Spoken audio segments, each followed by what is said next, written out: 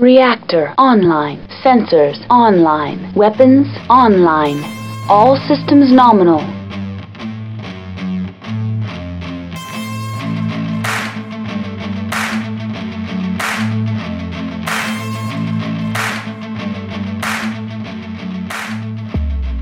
Hello everyone, today we begin to celebrate the wonderful and amazing season that is Mektober.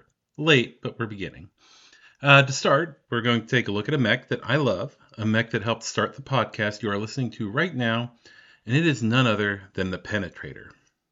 I've always been a fan of odd machines in Battletech, and while most of those weird wonders are machines that don't get a lot of love, like the Champion, Bombardier, Arctic Fox, and so on, the Penetrator has achieved a level of mainstream acceptance that most of them have not, either due to performance or aesthetics.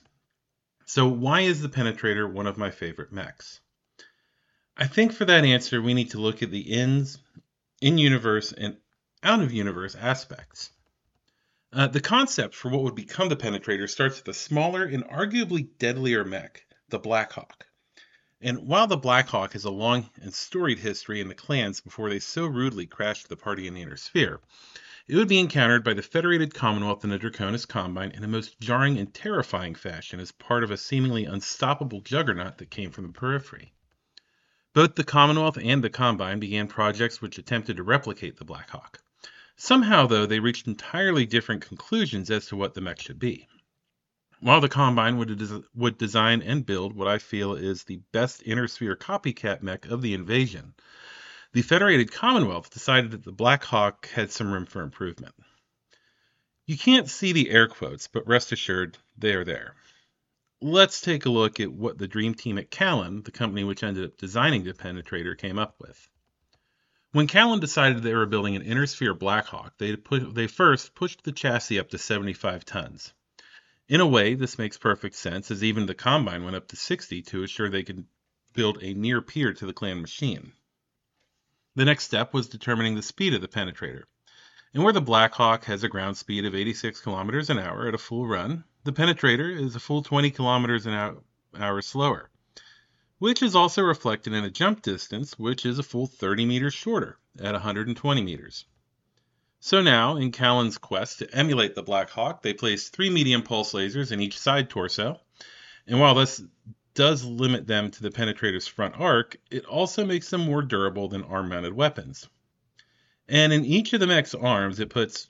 Wait, the notes can't be right here. No. An extended range large laser. Now, remember how I said Callan and the FedCom not only tried to emulate the Blackhawk, but also tried to improve upon its design?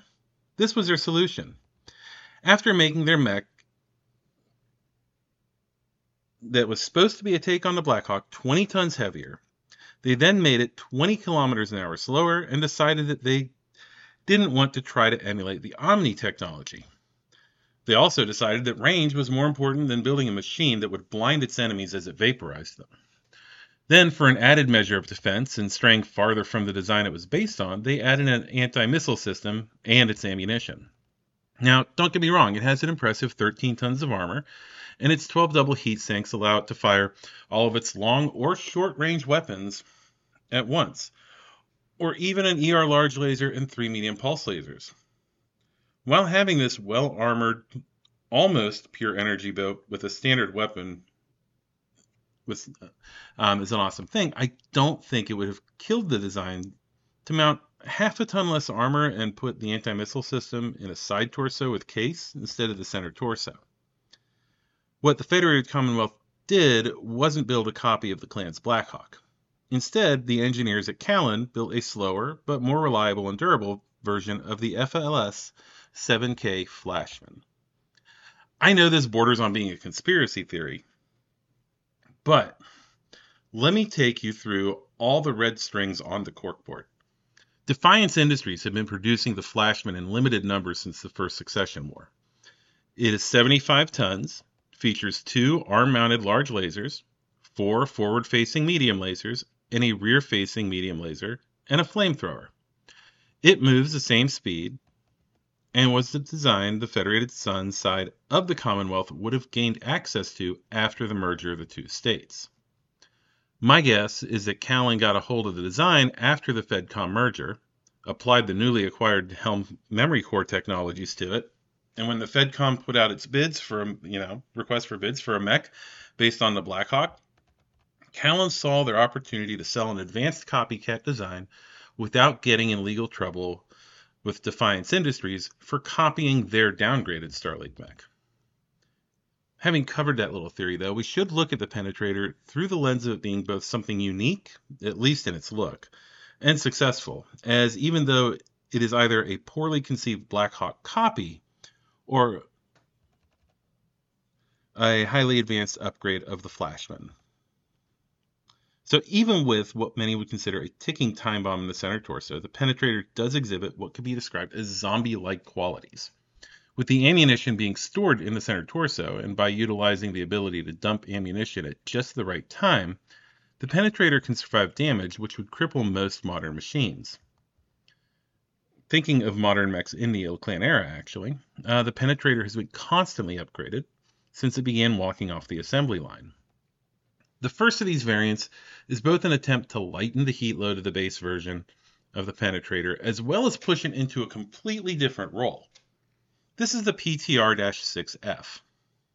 In order to achieve the goals of this refit, the large lasers are replaced with a 10-rack long-range missile launcher in each arm that is linked to an advanced Artemis IV fire control system. One of the medium pulse lasers have been removed from each of the torsos, and the mech once again operates without cellular ammunition storage system for its plentiful ammunition, which only serves to exacerbate the danger of an ammunition explosion that the standard Penetrator suffers from. The next of these is another attempt to reduce the heat problems of the Penetrator in the 6M variant. In this variant, a ton of armor, as well as 2 medium pulse lasers, have been removed in favor of 4 double heat sinks. This is a common variant that does make the Penetrator's heat load far easier to manage, but it comes at the cost of firepower and protection. The Steiner side of the FedCom preferred a bit more electronic warfare protection for their flavor of Penetrator, making them both better at operating behind enemy lines as ambushers, and also when operating against the new C3 technology that is utilized by the Draconis Combine. The 6S trades 1.5 tons of armor in order to carry the Guardian ECM suite, sacrificing physical protection for an ECM suite that's mounted in its right torso. While the ECM suite does give it some wonderful capabilities, the trade-off for raw armor protection is a poor trade in my opinion. Now, during the FedCom Civil War, the Penetrator received another upgrade. This time the Penetrator received another electronics upgrade actually, but it is a totally different direction than the 6S. The 6T removes all of the medium pulse lasers and replaces them with ER medium lasers, which had just recently begun production in the inner sphere. These new lasers, as well as the ER large lasers, are linked to an inner sphere targeting computer system. This system isn't as accurate as pulse laser technology, but when combined with the farther reach of the extended range weapons, it pretty much evens out. Even with the addition of 2 double heat sinks, the 6T still suffers from the inherent heat problems of the original model. Now, the next to final stock variant of the Penetrator is the 7D. This is an interesting refit of the Penetrator. The 7D is built on an endosteel chassis and mounts an actuator enhancement system to increase the accuracy of the weapons in the arms. And in this case, Callan looked to the Penetrator's 75-ton competitor, the Marauder, and mounted a snub-nosed PPC in each of the arms. The engineers at Callan didn't stop there, though. When they built this variant, they decided to drop the anti-missile system, and instead, to increase its defensive capabilities, clad the mech in reflective armor, making it more well-protected against energy weapons. And the last of the stock variants of the Penetrator is the 8D. The PTR-8D is Callan's most recent attempt to keep the Penetrator relevant in the age of reflective armor and advanced mechs available through Clan Seafox and on the open market. For this, Callan built on the development of the 7D and uses an endosteel frame and is cooled by 13 double heat sinks, which have been augmented with a coolant pod in the left torso. The anti-missile system has been upgraded to a laser-based anti-missile system, once again removing the Penetrator's ammunition dependence. The armor on the mech is the same reflective armor as the 7D model. And Callan also replaced the medium pulse lasers with standard medium lasers in each of the side torsos, with a single large re-engineered laser in each arm. This, combined with its enhanced cooling, allows it to defeat mechs that would also use reflective armor. And, if walking, can fire all 6 of its medium lasers and a large re-engineered laser, or both of those advanced large lasers with 3 medium lasers while only producing 2 heat. One other variant does exist, and it is one of a kind. The variant I am talking about is the Penetrator that was piloted by Archer Cristofori. The mech itself started life as a stock PTR-4D. After Archer's heroic actions on Huntress, though, the ER large lasers were replaced with their clan equivalents, and 2 double heat sinks were added with the saved weight. When Archer retired, his Penetrator went to Thorin with him, where, during the FedCom Civil War, it carried him through countless battles, in multiple campaigns, from a guerrilla action on his home planet to the Jade Falcon occupation zone. In the Ilklan era, it is unknown where the mech has ended up. It could be a museum piece, or an oddity in the Thorin militia to this day, that drives a procurement officer mad with its clan weapons. If that is so, though, as my favorite archaeologist likes to say, it belongs in a museum. So, for the person who asked me to cover why I love the Penetrator and why it is one of my favorite mechs, it's weird. It sits right up there with the Champion, Rakshasa, and Bombardier. Each of these mechs not only look unique and bring something interesting to the table, but it also give Battletech an odd and quirky feel to it. I mean, not every mech can be a Marauder. We still, though, need to look at this wonderful machine in Alpha Strike. So let's take a look at the Flashman Penetrator. We start off with the PTR-4D. It's 39 points and a skirmisher. It's a battle mech size 3 with a target movement of 1 and has a movement of 8 jump. Has a relatively middle-of-the-road firepower with 3 at short and medium and 2 at long, as well as an overheat of 3. The 4D has pretty good armor and structure of 7 armor and 6 for its structure, and the only special that it has is anti-missile system. The 4F is an odd mech out for the chassis. It's a missile boat with a point value of 43. Once again, it's type battle mech, size 3, TMM1, and 8 jump. You'll be hearing that a lot. It does hit a good bit harder than the 4D with a short of 4, medium of 5, and long of 2. It retains the armor of 7 and structure of 6, with specials of anti-missile system and indirect fire 1, giving it a bit more utility on the battlefield. Next up is the 6M model. And my thing just scrolled too far. There we go. This model is 39 points like the 4D and makes a few interesting trade-offs. Like the earlier version of the Penetrator, it's type battle mech, size 3, TMM1, movement of 8, and jump. It is also a skirmisher and does 4 damage at short and medium ranges, and 2 at long. It does have a reduced overheat of 1, though, and also has both armor and structure of 6 with special of anti-missile system. After the 6M, we get into the 6S. Give me 1 second, I gotta take a drink. The 6S is once again a minor variation on the 4D. This time, it is also a 39-point skirmisher, though it makes different trades than the 6M. The 6S has the standard Penetrator stat line, battle mech, size 3, TMM1, movement of 8, jump, as well as retaining the 3 short and medium with a long of 2 and an overheat of 3 of the 4D. It does, however, trade its armor down to 6 for the ECM special ability, retaining the 6 structure and AMS special ability. The 6T is, well, in Alpha Strike, stats at least, it is a carbon copy of the 4D, with all the tech swaps essentially evening out and giving the exact same stat line as the 4D, so we're really not going to go into it. Like I said earlier, the targeting computer versus pulse lasers, it all sort of evens out. The 7D variant of the Penetrator is the first that I would look at as a competition model in Alpha Strike. It has a standard Penetrator stats of Battle Mech size 3, TMM 1, movement of 8, jump. It is a skirmisher and comes in at 37 points, a little bit less than most of the other ones.